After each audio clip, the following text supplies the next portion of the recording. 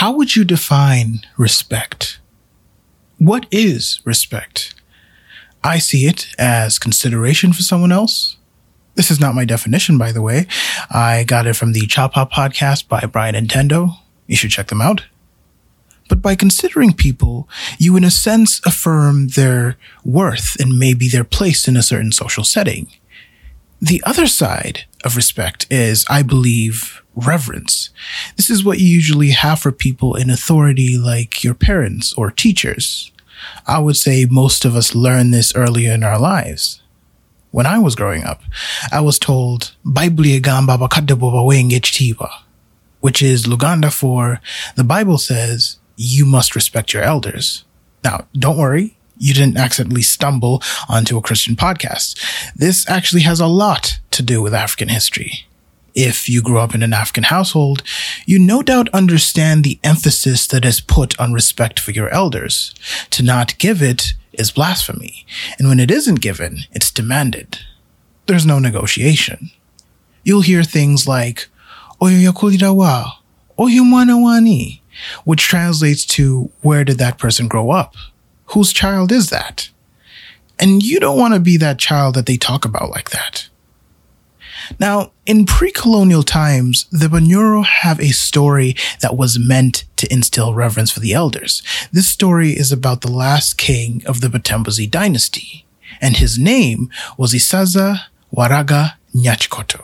His royal title was Rugamba Nabato, which literally translates to he who only speaks to young people. You can already see where this is going. It's said that Isaza ascended to the throne at a young age, and because of this, he despised the elders. He instead preferred to only speak to young people. Maybe the elders wouldn't just let him play with his toys? I don't know. But apparently his distaste for them went so far as putting some of them to death. So in turn, they avoided him and started calling him what would become his royal title, Rugamba Nabato. Isaza loved hunting. And on one fateful day, that's exactly what he decided to do. He set out with his crew, his boys, his mandem, and they came across a gazelle. Well, some versions say a gazelle, some say a zebra, but let's go with a zebra since it meets the sense of allure that he was looking for. By the way, do you hear that? Those are the sounds of a zebra. I don't know what noises I expected it to make, but it certainly wasn't that. Anyways, Isaza killed the zebra and thought he would like to wear its coat. So his crew get to work, they skin and stitch this thing. And when ready, Isaza put it on. And he got showered with praise from his boys. "Yo, that coat is lit, boy."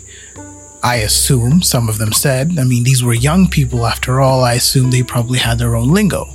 So, they all continue on their hunting trip with the sun shining brightly in the sky and its heat bearing down on them. Until Isaza began to feel constricted, and soon he couldn't take it anymore. His crew tried to take it off, but they failed. The zebra skin had dried onto his flesh. Isaza started to panic. He cried out, "Please take it off. I will die if you don't." His boys mocked him, saying, "Well, if you die, at least you were king."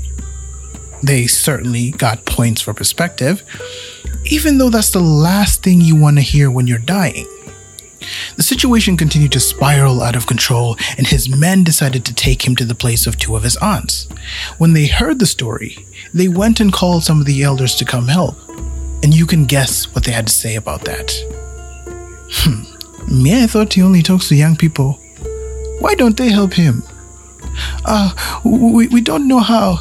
If you don't help, he will die. He should have thought of that before he ignored us. They were not too inclined to lend a hand. But after the elders were done with their I told you so's, they did decide to help. They ordered Isaza's men to dip him in a river, and soon the zebra skin began to loosen, and working with a knife, the elders were able to take the skin off. This whole event marked a turning point in Isaza's life. No longer were the elders barred from his court, they became his advisors. And as for his crew of young people, they were all dismissed. To show his gratitude, Isaza gave the elders and his aunts counties to rule. These counties came to be called Sazas, after his name, Isaza. Now, the story of Isaza doesn't just teach respect. It also teaches that the Bunyoro believed that the young shouldn't have power. What this means is that the eldest brother will step in and rule as regent until the king is of age. Bunyoro stories seem to indicate a preference for the younger brother, as shown with Kakama. But this isn't because he's wiser, but rather because the only one in the position to give advice is the one with more life experience. And that would be the older brother. Now, Isaza ruled for a long time and became an old man on the throne. The saying goes that you cannot teach an old dog new tricks, but he was about to learn another valuable lesson. You see, it's not enough to just surround yourself with those who know better. You also need to be able to pick the right advice and exercise it with both dignity and integrity. So one day, a group of strangers arrived at his court. They announced that they came on behalf of a faraway king named Nyamnyonga. This king was the ruler of the underworld. Now, these messages were sent with 6 riddles that Isaza was supposed to figure out and thereby deduce what he really wanted.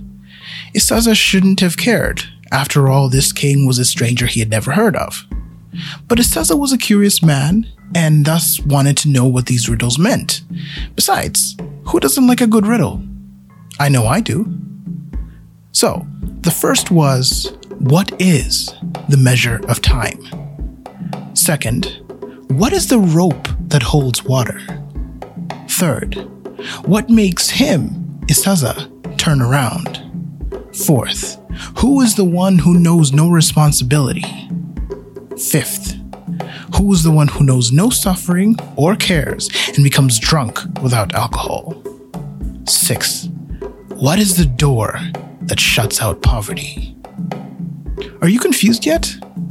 Yeah, because so was Isaza. He assembled the elders at his court to help him figure this out, and he clearly learned his lesson from before. But despite them mulling over this, none of them could answer the questions. He even sent for the Saza chiefs, but they couldn't hack it either. Isaza was dumbfounded, and quite frankly, he'd had enough. Just picture all of them trying to answer these questions, and every answer they provided, the strangers would say, "Nope, not it, yes or no, nay, are you even trying?" Now, the maid of Isaza's aunt heard about the king's conundrum. She not only claimed to know the answers, but offered to give up her life if she was wrong. Ooh, talk about certainty. So she was brought before the king and began to answer his riddles. The first riddle, the measure of time, was a rooster. The second riddle, the rope that holds water, was powdered millet that when put in boiling water, absorbs it. The third riddle, what makes him, Isaza, turn around? The maid asked him to bring in a calf, and as it was being brought in, it uttered a cry and Isaza turned around instantly to find out what was happening to the calf. And that is what made Isaza turn around. The fourth riddle, who is the one who knows no responsibility? The answer to that was a dog would given a smoking pipe. It simply looked at it and looked away. The answer to the fifth riddle, the one who knows no suffering and acts drunk without alcohol. That was a baby. It cries and pees everywhere without a care in the world like a drunk person. Number 6, the door that shuts out poverty. To that question, the maid asked the messengers to show what they had brought. They then produced 2 coffee beans. One had blood on it, and the other didn't. Now, I know what you're thinking. What the hell does that have to do with poverty? Let me explain. The coffee bean with blood on it was an offer of friendship, a chance to become blood brothers. If Isaza accepts, he has to swallow the blood-covered bean and in turn put his own blood on the other coffee bean, which will be taken to Nyamnyonga. The whole process is called Omkago. Once the process is complete, the 2 kings were to treat each other as brothers, which meant coming to the aid of the other when they requested it. In other words, the door that shuts out poverty is having someone to lean on. So why all these riddles? I'd be lying if I said I understood all of what's happening here, But given that we know that Isaza was supposed to deduce from these riddles what Nyamnyonga wanted, and that the end goal was friendship, the question then becomes, well, how do the riddles show a request for blood brotherhood? Let me tell you what I think. I see these riddles as affirmations of what their relationship, should he accept it, will entail. The first one, the measure of time, which was a rooster, I feel as though Nyamnyonga was saying their relationship will stand the test of time. The second one, the rope that holds water, I think he was saying that the millet holding the water symbolized the strength of their bond, and also that they'll provide each other with food in dire situations such as drought and famine. The third, what makes Isaza turn around? The real question Nyamnyonga was asking is, what is important to Isaza? As it turns out, it was cows. More on that later. He was trying to show that he knew him. For the fourth one, he who knows no responsibility, the answer to which was a dog, this is a pledge to honor that bond that they'll form. In other words, Nyamnyonga won't be like that dog. Number 5, the one that knows no suffering. The answer to that was a baby. Again, another pledge. May you know no suffering when I become your brother. And then lastly, the door that shuts out poverty. It is the formal request for friendship with the presentation of the blood-stained coffee bean. Their blood pact is the door that shuts out poverty because they'll have each other's backs. But that's just what I think. If you have more in-depth knowledge on the subject and have a different take, message me by all means. I'd like to learn. Phew, that's enough of riddles for today. Let's move on with the story. Now that an official offer of friendship had been made, Isaza found himself in a dilemma. On one hand, he didn't know Nyamnyonga and thus didn't feel comfortable making a blood pact with him. On the other hand, tradition shunned the idea of rejecting an offer of friendship. The elders, you cannot forget the elders, advised that why doesn't he, Nyamnyonga, come over and see Isaza, and that way he can judge for himself whether or not he should go through with this. Isaza acknowledged this. It was good advice, but then ultimately decided to trick Nyamnyonga and have his servant Kwezi take the coffee bean on his behalf. Some versions say that it was Bukuku the gatekeeper who did this, but either way, problem solved.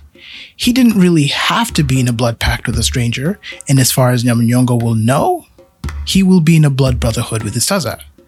However, one of the messengers saw this and reported back to Nyamnyonga, and he was livid. Isaza had not only entered him into a blood pact with another person, but he had done so with a Mwiru, a commoner. It was here that he vowed his revenge. What does he love the most? Nyamnyonga asked his messengers. Kato and women, they responded. Nyamnyonga summoned the prettiest of his daughters Nyamata, which literally means of milk, and instructed her to lure Isaza to the underworld. So she approached Isaza's palace and met Bukuku the gatekeeper.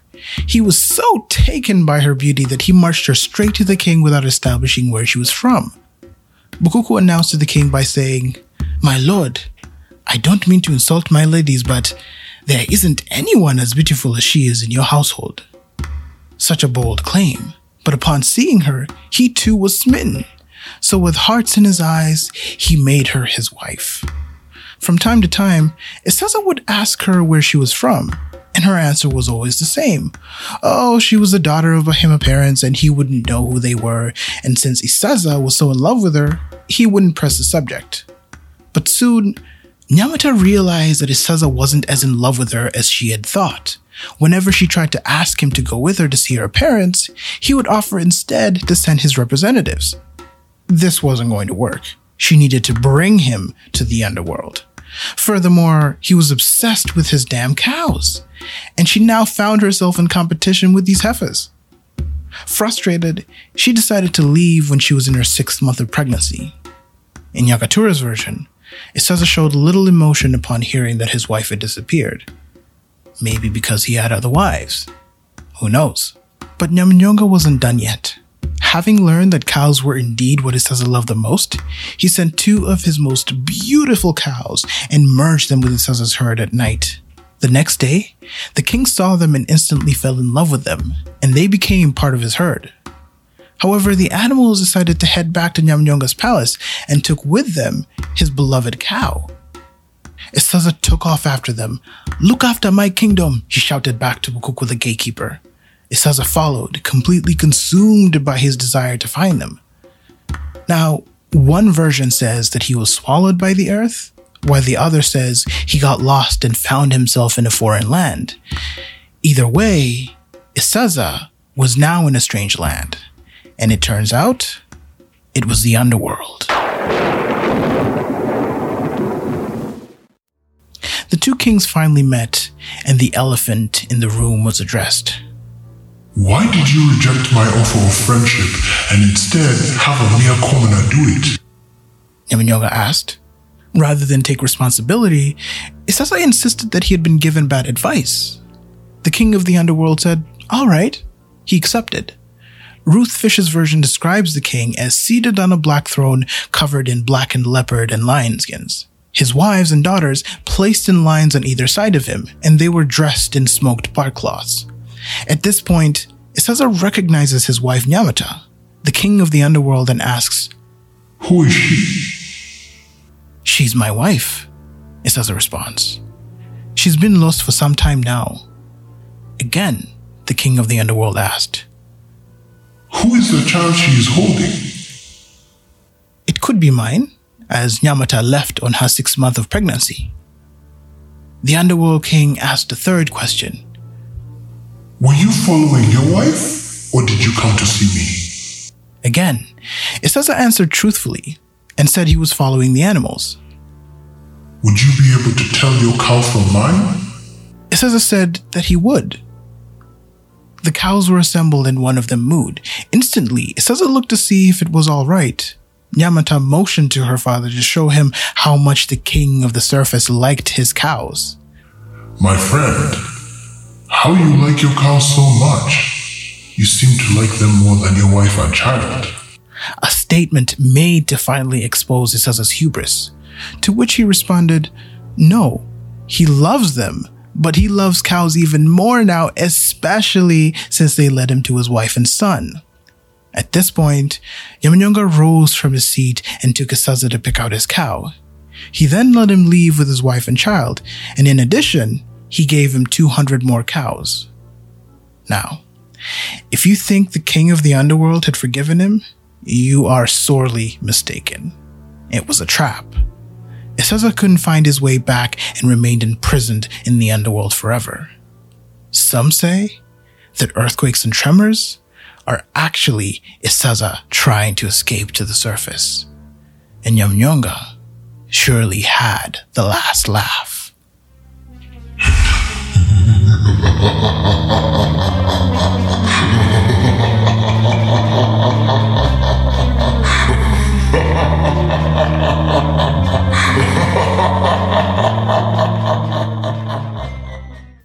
I originally was going to end this episode here, but then I came across some more information about our man Isaza.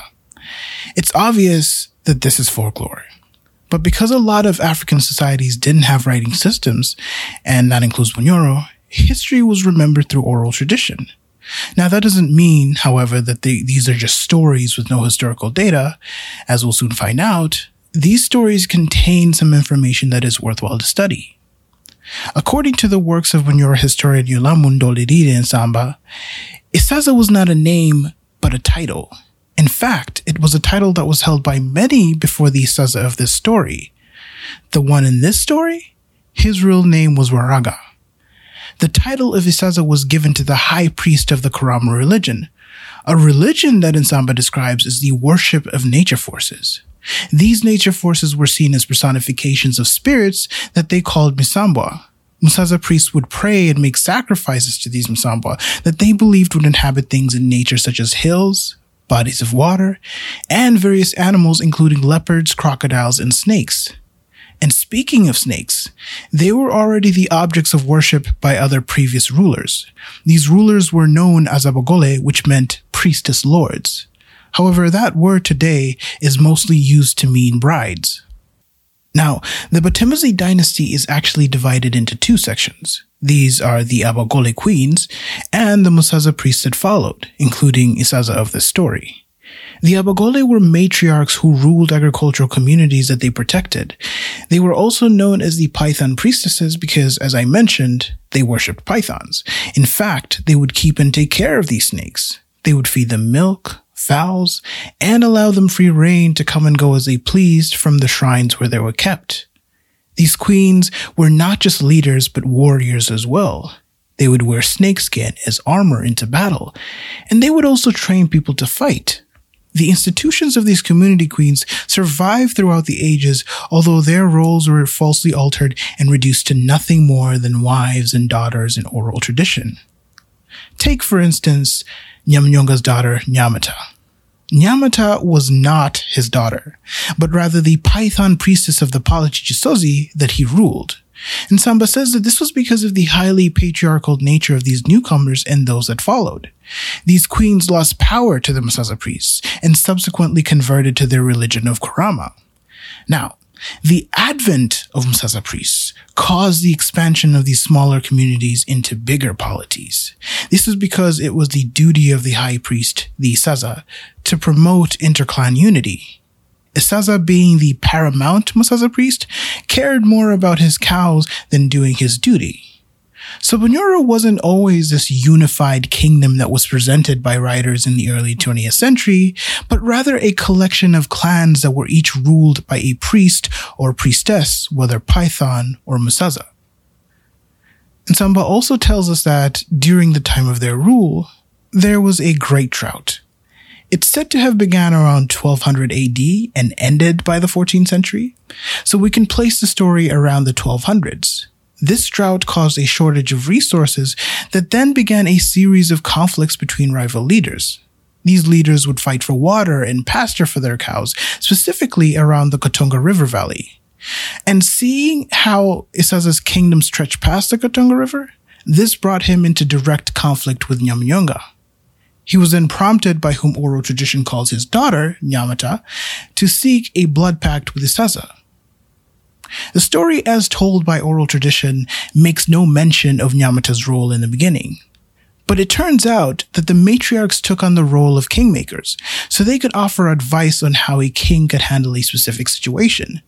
This blood pact that she suggested would have ended the fighting between these two. But Isaza rejected the offer and instead had his junior priest Bukuku do it on his behalf.